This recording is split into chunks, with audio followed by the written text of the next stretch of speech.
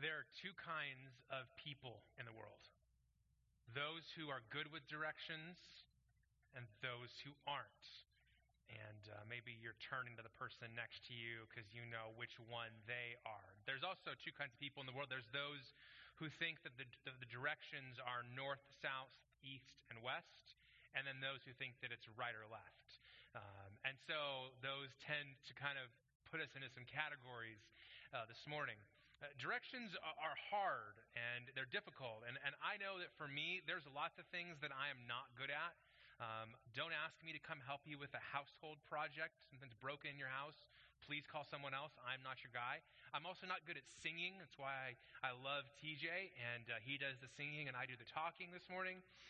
And then I'm also not good at digesting dairy products. So please never ask me out for ice cream because I will probably take a pass on that one. But directions are really, really important. And they used to be a lot more difficult than they are today. I can remember when I was young, we would go to the local AAA office. We would get a map, maybe a book of maps or a book that had that state in there and it had all of the different restaurants and hotels, and that was our guide for our trip. Later on, we discovered the internet and MapQuest. We print off our directions and have those with us. And now we just carry our phones. We got Google Maps that'll dictate to us, and then we can yell at Google Maps when it tells us to go the wrong way, and we don't want to reroute or make a U-turn. But directions are really important. And it's not just important to know where it is that you're going. It's also important to know how it is that you're going to get there. I stumbled on a story recently that really made that point strongly. In 1979, there was a passenger jet that took off from New Zealand on a very unique flight. It was a sightseeing tour that left from New Zealand with about 250 passengers headed for Antarctica. And so they were going to go to Antarctica and sightsee that beautiful ice-covered continent. And the pilots of that flight, they were extremely skilled, gifted. They had flown many times before, but they had never flown that specific route before. And they made a fatal mistake. They started the trip 2 degrees off on their orientation. And over the many hundreds and thousands of miles that they went on this trip, when they arrived in Antarctica, they were 28 miles off. And as they descended from the clouds down to a level where their passengers could look out the windows of the plane and see the beautiful landscape, they discovered something right in their path. This mountain, Mount Erebus, an active volcano that rose to a height of over 12,000 feet. And in 1979, that passenger plane filled with 257 people crashed. And every soul on board was lost. And that story is an example of a rule in aviation. It's the 1 in 60 rule. That for every 1 degree a plane veers off course, it misses its target destination by 1 mile for every 60 miles you fly. So the longer you go, just 1 degree off, you get further and further and further away. For example, if you took off and your goal was to fly right here, and you were, say, 1,000 miles away, and your goal was to land here at the middle school. Obviously, there's not a good place to land a jet anywhere near here, but if this was your destination, and yet when you left your starting point, 1 degree off, and you flew 1,000 miles here, instead of landing here, you'd land at Mortimer Farms out in Dewey. By just being 1 degree off.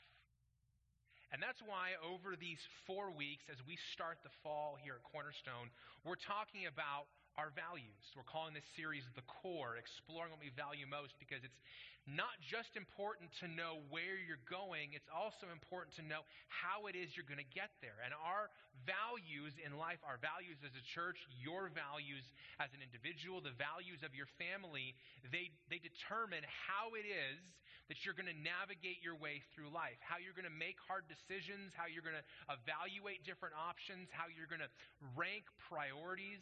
Our values determine all of those things. And so each week in this series, we're sharing with you 2 of the 8 values that we have developed as a church, reflecting on the question, what do we value most? What's most important to us? Last week, if you weren't here, we shared the first 2 values, and we said that we value surrendering to Jesus' agenda, and we value submitting to Scripture, even and especially when both of those are difficult. Because when our agenda collides with Jesus's, and when Scripture contradicts our natural inclinations or maybe the biases that we bring, we have a difficult moment. Are we going to submit to Scripture? Or are we going to assert our own beliefs?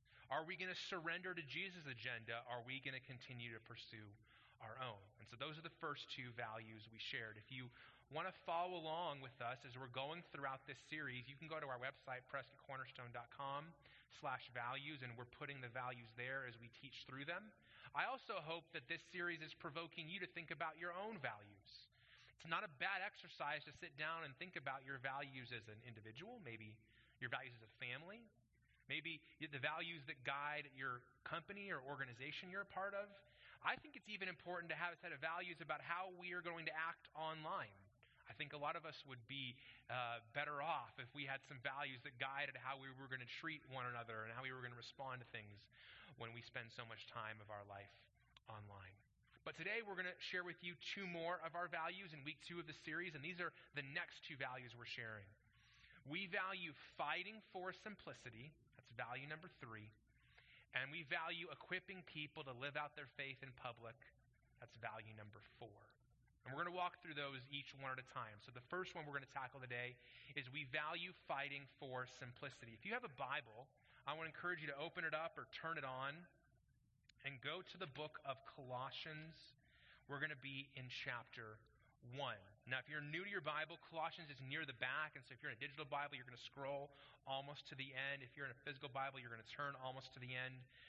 Colossians is preceded by Philippians. It's right before 1 Thessalonians.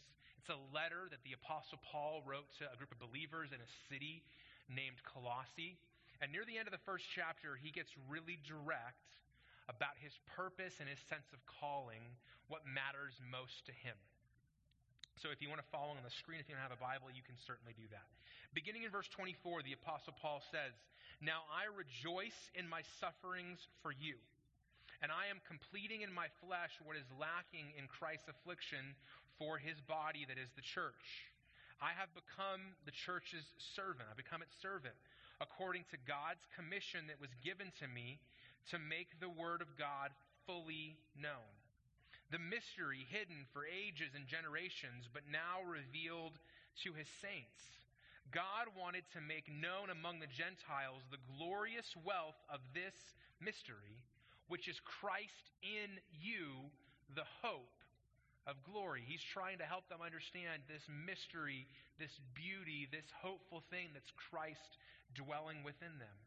"We proclaim him," that's Jesus, "warning and teaching everyone with all wisdom, so that," and those 2 words are going to be important later on today, "that we may present everyone mature in Christ." Paul says, "I labor for this, striving with his strength that works powerfully in me." Now, in the same way that when those pilots took off from New Zealand, they had a compass and they had instruments that helped orientate them, the Apostle Paul is saying that his orientation is this work of seeing that every single one of these people in this church in Colossae would grow up into maturity in Christ. Now, in our world, we often define maturity by age. You know, if there's a little bit of gray in the hair, it means you're more mature. You know, mature by height. Have you stopped growing, or are you continuing to grow? Maybe we define maturity based upon experience. But the word that's translated into English as maturity comes from a Greek word. It's the word telos, and it means wholeness, fullness, completeness. It's this idea that there is a person that God created us to be, and we are growing up into that person, and one day we will fully be everything that God made us to be. And in the meantime, Paul says, I am laboring. He's like, I'm experiencing afflictions. There's pain involved in me working to see that you become everything that God made you to be. But there are some challenges. With anything that's important in life, there are always challenges, resistance, and obstacles. And one of those comes from the world of science. So if you remember your science classes when you were in school, there's the second law of thermodynamics, which says that the natural tendency in all of creation is towards entropy and disorder. It's the law of entropy. Everything that you think you have organized and put together and planned is not going to stay that way. It moves towards disorder. This is the thing that governs your garage. It's the thing that governs that junk drawer in your room. It's the thing that governs your schedule. Everything moves towards entropy and disorder. And it creates problems. And one of the ways that plays out in church, one of the ways that we experience obstacles as a church, is the tendency in the church is towards complexity and busyness. In our lives, things don't naturally become simpler and emptier. Think about your life, your calendar. No, things become more complex and they become more busy, and that busyness becomes a distraction. In his book, The Screwtape Letters, author C.S. Lewis imagines what some conversations might be like with demons that are opposing the work of God and the people of God. And in one section of the book, one of the demons says, whatever there, and there is a reference to humans, whatever humans' bodies do affects their souls. It's funny how mortals always picture us as putting things into their minds. In reality, our best work is done by keeping things out. One of the main tools that our enemy uses to keep us from becoming everything that God wants us to be, has called us to be, maturing into that, one of his best tools is distraction. If we find ourselves so caught up in other things that are important but less important, good but not great, we will never get to the most important things. And if our goal is to be transformed, to be like Jesus, as Paul describes in Colossians 1, then distraction is the enemy. You've had those days, like I have, where you started the day with a to-do list. And I'm the kind of person who puts items on the to-do list that I've already done, just so I can have the gratification of checking it off or crossing it off. And sometimes you begin a day and you've got a list of the things that are most important to you. And then fast forward, what happens at the end of the day?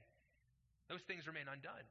You did lots of things in the day. Other people had ideas for you to do, but you found yourself distracted again and again. Or maybe you pull your phone out and you go, okay, I'm going to get on my phone and I'm going to do this one thing. And then 2 hours later, you've become an expert on cooking some new type of food. You've learned some new random factoids, and your Netflix queue has gotten longer, and you've reconnected with some long-lost friend, and you're like, what just happened? It's been 2 hours. I was just getting on to do this one thing. Distraction is the enemy. And many times I feel like the son of Will Smith in the movie Karate Kid, and I feel like Jackie Chan is telling me, Scott, your focus, it needs focus. I feel like distraction is constantly trying to keep me from the things that are most important. And so often what happens is it's not the bad things that distract us. So often the most distracting things in life are good things, but they're not the most important things. They're good options, but they get in the way of the best options. And so as a church, we've said, hey, we value this kind of transformation that Paul is talking about so much that we are putting it in language that one of our 8 values as a church is what we call fighting for simplicity. Here's what we mean by that. We say, when we describe this on that values page, that we are a simple church with a passion for transformation. I'm not sure if anybody in the room is a member of a gym, but you need to know that that gym really is not committed to your fitness. Because there's more members of the gym that can fit in the gym. And so their goal is to not have everybody show up at the same time. If 100% of people worked out 5 days a week, the gym would have real problems. But they intentionally enroll people more than can fit. It's part of their model, how to make the gym work. That's not our model. Our goal is not to have you be part of Cornerstone, but never engage with us. No, our passion is that by engaging with this community of faith, that you would be transformed and become everything that God created you to be. And so as a church, we have simplified our approach to keep that thing the focus because we recognize that distractions abound. We continue in the statement, we say, we focus on a map of next steps rather than a menu of programs. Because we know that many times the programs that are present in many churches become like distractions from transformation. People become busy at church, but they don't become different at church. And so we encourage and we challenge everybody who's part of our church to at least take these 4 steps. We call them the big 4 or the map. And they are gather, connect, serve, and engage. We challenge everyone to gather and worship. Now, I know for many of you, whether you're watching me say this live or you're watching me say this 2 days from now, 2 weeks from now, or you're listening to me as you mow your lawn, that many of us have changed how we interact with church over the last 18 months. Many of us have stopped gathering in church, and we've just started consuming church. The way we consume a podcast or an audiobook. And I would tell you that hopefully the content I'm sharing today is helpful for you whenever you listen to it. But the step is not to push play on church, but it's for us to gather together. And there's a different experience when we're gathered together than when you're just watching it when you have free time in the week or treating it as another piece of content that you consume in the week. We encourage everybody to gather together, that part of the experience is being in relation together, that even if you can't join us in person, we encourage you to join us with somebody else and be a part of the gathering. Second step is to connect in a group. A couple weeks ago, Chris Inman preached for me. And he interviewed the Gerards, and they shared about how being in community, relationally connected with people, was a part of how God brought healing to a place of deep pain in their life and purpose to what God did through that pain and how he used them as other people. And so we believe that we're not intended to follow Jesus alone, but we're intended to do it in community. And so we have groups, people gather together, they open God's word, they apply what we've heard on Sundays, and they encourage one another through life, taking next steps together. Serve. We believe that everyone, according to the scriptures, has been given gifts by God. And so we want to help you serve where you're gifted. Because when you don't serve, we miss out on the gifts that God's given you to make us better, and you miss out because you can't be everything God intended for you to be if you don't put the things he put in you into action. So we encourage everybody to serve where they're gifted, and then finally engage. We believe that everybody is in a circle of friends. There's people that you spend time with. If you pulled your phone open, they'd be the people that you've called or texted recently. If you open your social media, it'd be people that are in your inbox. And those are people that you're close to, but I'm not. And God's put you in those relationships on purpose and for a purpose that you might engage them with the good news of his love. And so finally in the statement we say, in each of these steps, we refuse to settle for learning new information. It's not enough to learn something new unless you're going to do something with it. No, with a bias for application, we seek to live what we learn together. Now, I'm a big reader, and I have the problem that I buy new books before I read the books I already have. My wife drives her nuts. She says, you can buy that book, but it's not going here. It's going to your office or it's going on your Kindle. No more new books if you're not going to read the books you already have. But sometimes we get the sense of like, hey, I just love learning new things. I personally love learning new things. And I can often get deceived into thinking that because I learned something, that's the goal. No. The goal is not learning something. The goal is living that thing out that you learned. Because God is not a cadaver to be dissected and pieced apart and studied. He's a person to be in a relationship with that we're seeking to be like. And as the half-brother of Jesus, James says, but be doers of the word and not hearers only, deceiving yourselves.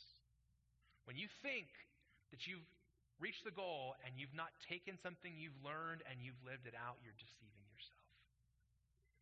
And as somebody who's wrestled with this, I feel like God has been pressing in on me with this. As I prepared this message, I shared it many times. I tell you guys, before I start messing with you, God starts messing with me. And then I just share the fun, as that old statement goes, misery loves company. And so there's a question that God's been dealing with me about as we've been going through this series and preparing for it. And it's this question: Scott, how have you transformed over the last 2 years? If you were to think back to 2 years from now, if there was a time machine available, and when we went back to September 19th, what's the date? 19th? Yeah, 2019. And you saw you then, and you interacted with you then, and you got in the head of you then, and then you jump back to the time machine and you jump back to today. What are the differences that would stand out to you in stark detail? And not just the physical differences. The mental, emotional, relational, spiritual differences. Because none of us stays the same. You know how sad it is when you meet somebody years later and they haven't changed at all? It's sad. It's not consistency. It's missed opportunity. And so if all of us are constantly changing, the question is, how are we constantly changing? Now, as a church, our prayer, our purpose, our mission is to see us transformed to be like Jesus. Our mission, we say, is to help people take their next step with Jesus. That's why we exist. And so the prayer would be 2 years past, there are visible next steps that have been taken. But I think that the sad potential answer to that question of how have you transformed is not that you've become more like Jesus, but you've changed in other ways. If you're honest, are you more angry than you were 2 years ago? Are you more bitter than you were 2 years ago? Are you more controlling than you were 2 years ago? Are you more fearful than you were 2 years ago? Are you more isolated than you were 2 years ago? Are you more discouraged? Are you more anxious? Are you more worried? See, not all change is in the right direction. And part of the reason we've even given Pastor Josh, as we interviewed him last week, a new title, Next Steps Pastor, is we want to let you know that this is how committed we are to this, to helping you take next steps. And all of us have next steps to take. A couple months ago, I was on a Zoom call with somebody I just met. We were talking about some things that we might be able to work on together, and this person asked me, hey Scott, what's your 10-year plan? I just started laughing. I don't think he expected it, but I just started laughing, and I was like, 10 years? Dude, have you been here for the last 18 months? Like, we couldn't see this coming. Like, how much more foggy is 10 years from now? And that isn't to put down plans. I believe in planning. But so many times over the last 2 years, if I was to go back and ask that question of myself, life and the future was foggy. It was hard to see what was next. It was hard to know what to do. There have been moments throughout the last year where I have just cried to God, I don't know what to do next. You need to speak to me. And in each of those moments, God did something, but it wasn't what I wanted. I wanted him to clear the fog out and help me to see for miles. But what he did was something different. I think he thinks it's better. I'm still wrestling with that. And what he did is this: for every follower of Jesus, there's always a next step and the presence of the Holy Spirit to empower that step. God does not promise us that he's going to clear out all the fog of the future, make things crystal clear for the next 10 years. But what he does again and again is he reveals this is the next step you are to take, and I have already given you, by the power of the Holy Spirit, everything you need to take that step.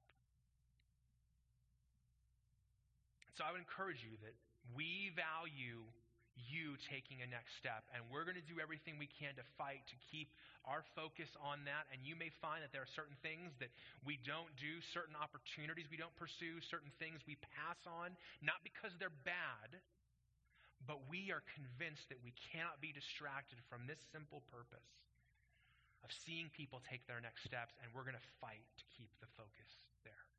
I told you there's two values. There's another one I want to talk about today, and it is this one, that we value equipping people to live out their faith in public. We value equipping people to live out their faith in public. If you have your Bible close to you still, I'll encourage you to open it up to the book of Ephesians. It's just 2 books before Colossians, another letter that Paul wrote to another church that he dearly loved, this time in a city called Ephesus in Greece. And beginning in verse 11, Paul talks about the purpose that God gives gifts in the church for.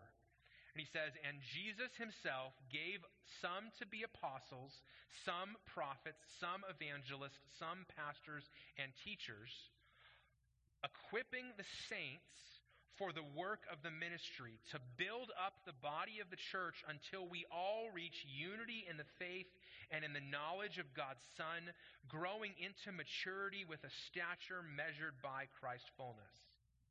Then, I mentioned then is a very similar word. Then we will no longer be little children tossed by the waves and blown around by every wind of teaching, by human cunning with cleverness in the techniques of deceits, but speaking the truth in love. Let us grow in every way into him who is the head of the church, Christ.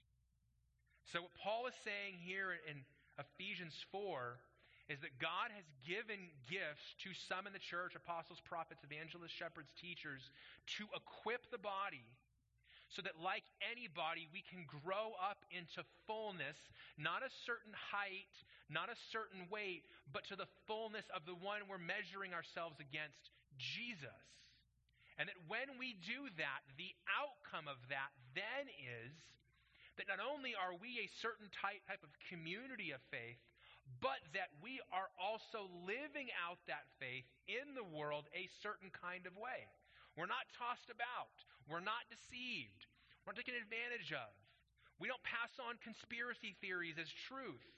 We're people who root ourselves in the truth, and we grow up so that we look like Jesus. This is really important because one of the places that churches often struggle and pastors often struggle, I'll just be transparent here, is we hear from people who say, man, I want to go deeper. I want to learn more. I want to go deeper. And that desire is good to explore what Paul describes here as the mysteries of God and the wonders of God and the truth of God. But he doesn't just say that you're equipped to become a self-student in your own academy and just add books to your list and add degrees to your wall. He says there's a larger purpose. And the reason that we go deeper into God's mysteries and truth is so that we can then live with a wider and more effective influence as we love people. Same way that you go deep when you build a building so that you can go really tall or you can go really wide, we build a deeper foundation for a larger vision in the future. And friends, there's a purpose to your growth and mine, and it's bigger than me. It's bigger than you. When we grow, that grow is not self-oriented. And so often in the church, the conversations that emerge around discipleship and equipping, formation, sadly become incredibly narcissistic. They become self-focused. So often those conversations, they're coming not out of a desire to live more on mission in the world, but for a more self-oriented thing. And that's why that phrase, so that, I wanted to draw to your attention. Both in Colossians 1 and Ephesians 4, Paul has a larger vision. He isn't just looking to raise up people who look like Jesus. He's looking to raise up people who look like Jesus and then live like Jesus and then advance the things that Jesus advanced. And that's our purpose, that we would be equipping you so that you can live your faith out in public. Not just on Sundays in here, but in public. And so as a staff and a board, I mentioned over the last 2 years, we've been wrestling through what are the things that we actually value. And we came to a point where we tried to do something that people have stopped doing in our world. In our world, in our culture today, there's something we've stopped doing. And And that's listening and embracing nuance. One of the reasons it's so hard for us to talk to each other today is because we don't listen to each other. We just wait for our chance to respond. We also don't do any nuance. It's either this or it's that. The good guys and the bad guys, the right people and the wrong people, and there's no nuance in any of that. So what I'm about to show you is a reflection of two things. I'm going to ask you to listen, and I'm going to ask you to embrace that two things can be true at the same time. When it comes to this value of equipping people to live out their faith in public, this is something we value, and it's something we have to get better at. You say, if you value it, that means you're probably really good at it. No, it doesn't. Because there's things you value. And all the time you're learning about the places that you're not doing it as well as you need to. I've got 3 kids, 9 and twin 7-year-olds. It's a really important season in their life. I have a tremendous weight and responsibility. I love them. I care about them. I love hearing from them. And they also tell me sometimes that I'm not listening and I'm on my phone. So because I was on my phone, they told me, do I now not love them? Do I now not value them? No, I do. And it is in learning where I am not living that value out that I am motivated to recommit to that value and change my behavior in light of it. And that's what we're saying with this value. We've always valued this, and there's places we're learning that we have to get better. As a church, several years ago, I walked up on a stage, not this one, the one over at my college, and I had a table on the stage, and I talked about the fact that our church is a kitchen table. Every Sunday, online and in the room, in different services, there are people in the room that are like a small child on Thanksgiving Day. Thanksgiving is the best food holiday of the year. You don't have to agree with me. I'm right. It's okay. It's a great food holiday. And on Thanksgiving, years ago, we were having dinner with my family. My grandparents were there in their 80s, and my kids were there, and they were 2 and 3. And we all ate the same meal. But my 2 and 3-year-old ate a very different version of the meal than my grandparents did. But we all ate the same meal together. And every Sunday, we're here as a church, and we're going to eat the same meal together from God's Word. Now, my goal is if you're on the younger end, you're still exploring faith, you're new to faith, I want to make sure that you know where Philippians is, or you know where Ephesians is, or you know what a word means. I'm going to define it. I'm going to try to make sure that you are not lost. And at the same time, if you're somebody on the older end of the table and you've been here for a long time, I want to make sure that you still see something that is your next step too. And that's the challenge. We don't do it perfectly every time, but that's our heart and our goal. But there are places and there are things that we need to continue to develop to equip you outside of this time. And so we've got a couple that I'm going to talk to you about today. One is we're announcing that in the month of November, we're going to launch a theology class. Calling it Theology 101. Pastor Clovis is going to lead it. He's the guy who did the announcements. Now, his job is not to do the announcements. It's way bigger than that. He's our executive pastor, and he actually has more seminary education than I do. He's got a passion for equipping people, a passion for theology, and so in the month of November, over a number of Sunday nights, there's going to be a class that helps you, if you want to sign up and take advantage of it, to take a next step with learning about your faith, but still from the living what we learn approach. You can learn more about that class and join the interest list at PrescottCornerstone.com/theology today. They'll open up signups in a few weeks. Also, you may have noticed that we're seeing some transition in our team. Pastor Josh is stepping in a new role, and one of the things that he's going to be leading us to do this fall is prepare for an event early next year. We're going to host a marriage and family weekend, a Friday, Saturday, and some experiences on Sunday to invest in your marriage and your families, because we know that the church is not strong if the families that are part of the church are not strong. And so we want to invest in you in that way. We launched a new website earlier this year. Some of you are watching this service on there right now. And on that site, under the Next Step tab, or by going direct to PrescottCornerstone.com/resources, our staff has put together a number of resources that you can engage self-directed to be able to take some next step when it comes to a certain topic. So if you're somebody that you're like me, you're a reader, you want to kind of explore something new, there's a number of resources listed there that might help speak to a challenge that you're facing. That list is not exhaustive. It's never going to be exhaustive, but we'll continue to add to it in the months and years to come. And then you heard Pastor Josh mention last week the cadence that he developed when he was leading our student ministry, a quarterly time where those leaders could get invested in. We're seeking to make sure that in every area of our church where people serve, there's a regular cadence of training and equipping. Because what I've found is when you serve in a church, there's typically two reasons why you get discouraged and you give up and you quit. One of them is you go, this doesn't matter. I'm killing myself at this, but this doesn't matter. And when any of us feel like what we're doing doesn't matter anymore, we're in danger of giving up. And two is like, I don't know what I'm doing, or I've got a problem I need to get better at. And our goal is that everyone who serves a Cornerstone would know that what you do matters. We could not have made it through the last 18 months without volunteers. Not just staff, but volunteers. And two, we want to be able to help you get better at whatever it is that God has gifted you to do that you're partnering with us to carry out. And so if you're on a team, you're going to notice that over the next few months, you're going to hear about some sort of training because we want to equip you to continue to serve well. Because we value equipping people to live out their faith in public. And that last word public there, I want to camp out on it before we close today. Years ago, there was an event that was introduced into the Olympics. It's called the high jump. It's not the one where you have the javelin and you jump straight up. This is the one where there's a bar and you run up to that bar and you try to jump over it. And so for years, when people did the high jump, there was a certain point they just couldn't break. The records were there and nobody could get over it. There wasn't a whole lot of movement.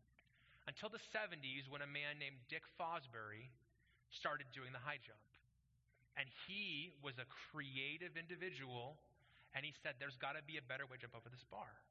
And so he developed what's called the Fosbury flop. Instead of running to the bar and jumping straight over it, he would run to the bar, run up next to it, and jump over backwards. And the world records today, in 2021, are far beyond where they were in the 70s because the paradigm shifted. People changed how they jumped over the bar. If you watched the Olympics this summer in Tokyo, you saw people in the high jump jumping with the Fosbury flop. It's still the model for today. Now, when you look at this picture, I think this is the image a lot of you have of living out your faith in public. It's like jumping over a bar that's 7 or 8 feet tall. You feel intimidated. You feel inadequate. You're like, there's no way I can do this. And I'll be honest, as a pastor who's pastoring for 15 years, there are places in our culture, struggles that we have to work through, questions that come up that even for me make me sweat. That I'm not sure I totally have it figured out either. So I have empathy for you. But I want to introduce a thought for you today. This is not original to me. Somebody else shared this with me earlier this week. I wonder if the bar really is in every place as high as we think.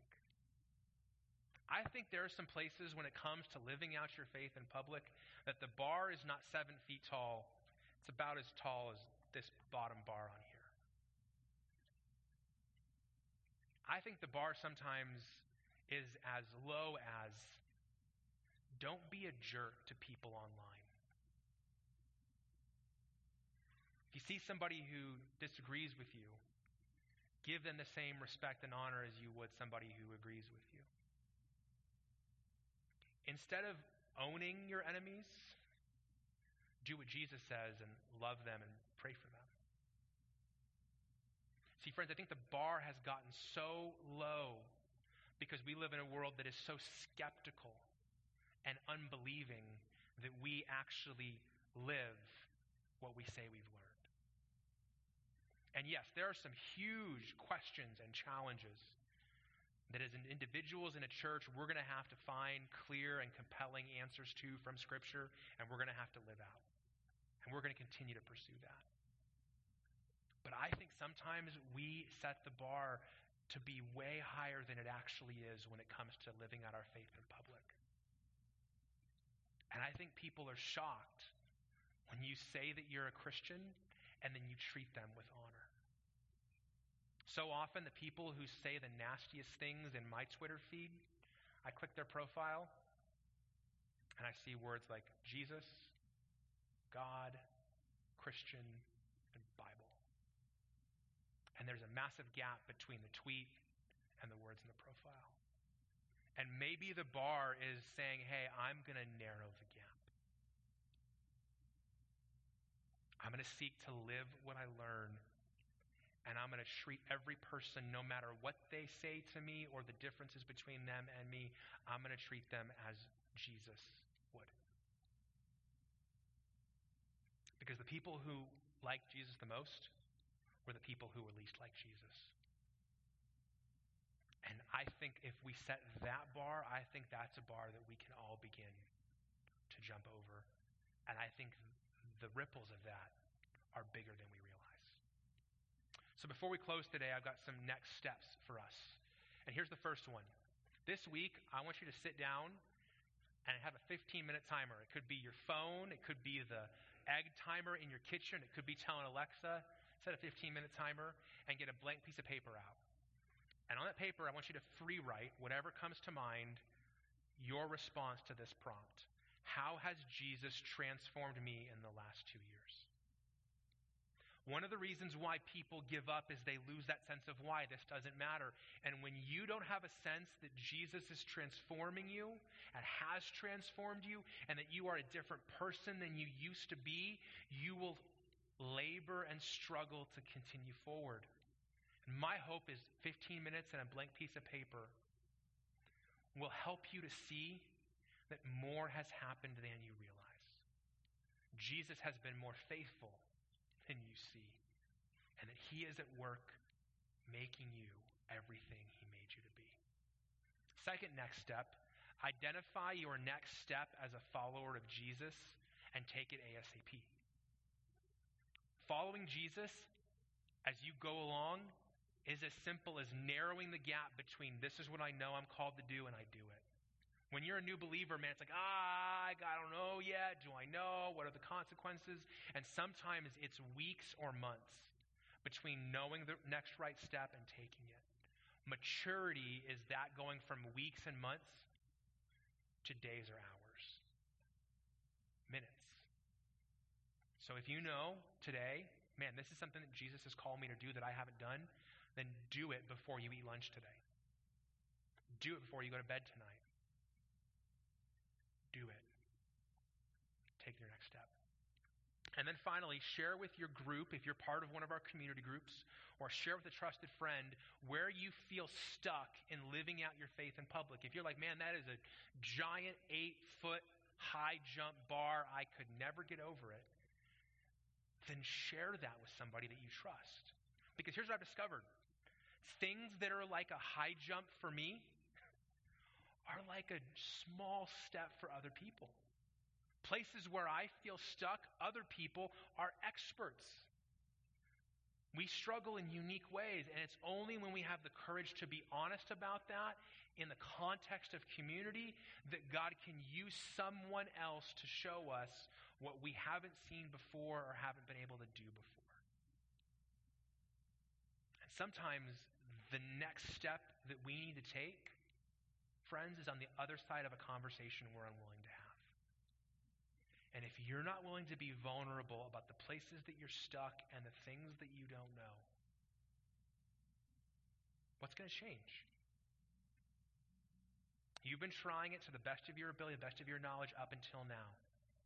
On the other side of a courageous, vulnerable conversation might be you being used by God to do things that you never thought possible.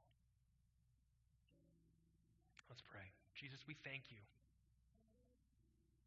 that you meet us in the gap between what we say we value and how we're actually living. I'm so grateful that you meet us in that gap, because that gap often gets filled with the voice of our enemy. That gap gets filled with shame, condemnation, inadequacy. And our enemy tells us that we're hypocrites and that's all we'll ever be. That we're failures. That you don't love us. That you can't use us. That we should just give up. And I'm so grateful, Jesus, that you meet us in that gap and remind us that the only reason we have a relationship with you is your grace. That we have a love from you that you gave us when we didn't earn it, we weren't worthy of it, and we didn't deserve it.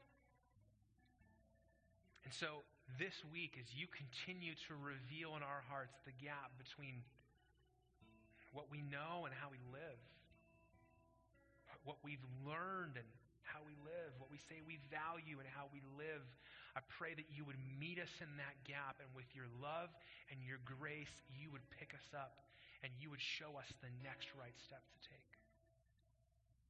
That we'd have the courage to let somebody into that struggle, that they might encourage us, hold us accountable, help us. That we wouldn't try to follow you in the power of our own strength and might, but we would depend on our only hope for the future. And that is you alive and at work within us. We pray that we never lose sight of or get over your love for us. And we thank you that you are with